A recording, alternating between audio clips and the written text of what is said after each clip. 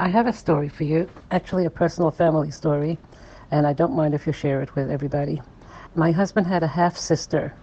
She was born from a second wife to his father.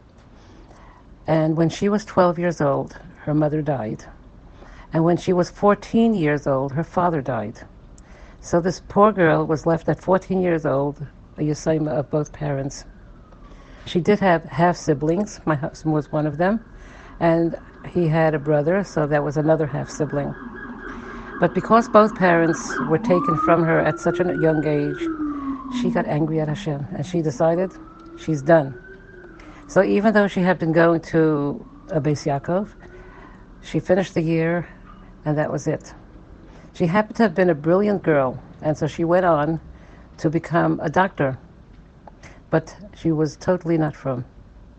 She also had a thing about the language of Chinese. She liked the language of Chinese. She taught herself how to read, write, and speak Chinese.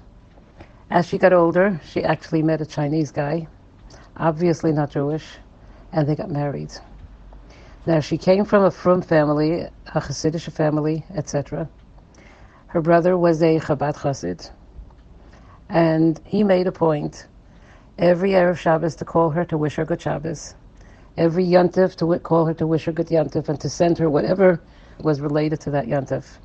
And if there was a family simcha, he made sure to invite her to the simcha. And even if she said, my husband has to come along, he said, let your husband come along. This went on for a number of years. She ended up having a child, a little boy, whom she named Shalom. He was a Jewish boy. She's Jewish. And as he became of age to go to school, she inevitably sent him to a Jewish school. And because she sent him to a Jewish school, and because her brother and sisters had constant, consistent, friendly, brotherly, and sisterly love towards her, she ended up becoming completely frum again. And her son grew up to be a frum boy with smicha and the works. Had they turned their back on her, and as the olden days they would sit shiva because she married a guy, there's no telling where she would be today. I don't think anywhere near Yiddishkeit at all. On the contrary, she might have been totally against anybody who's from. But because they showed love and affection, she became frum again. This is Avi Fisher from Twisted Parenting. To be added to my broadcast, please send a WhatsApp request to 718-902-6666.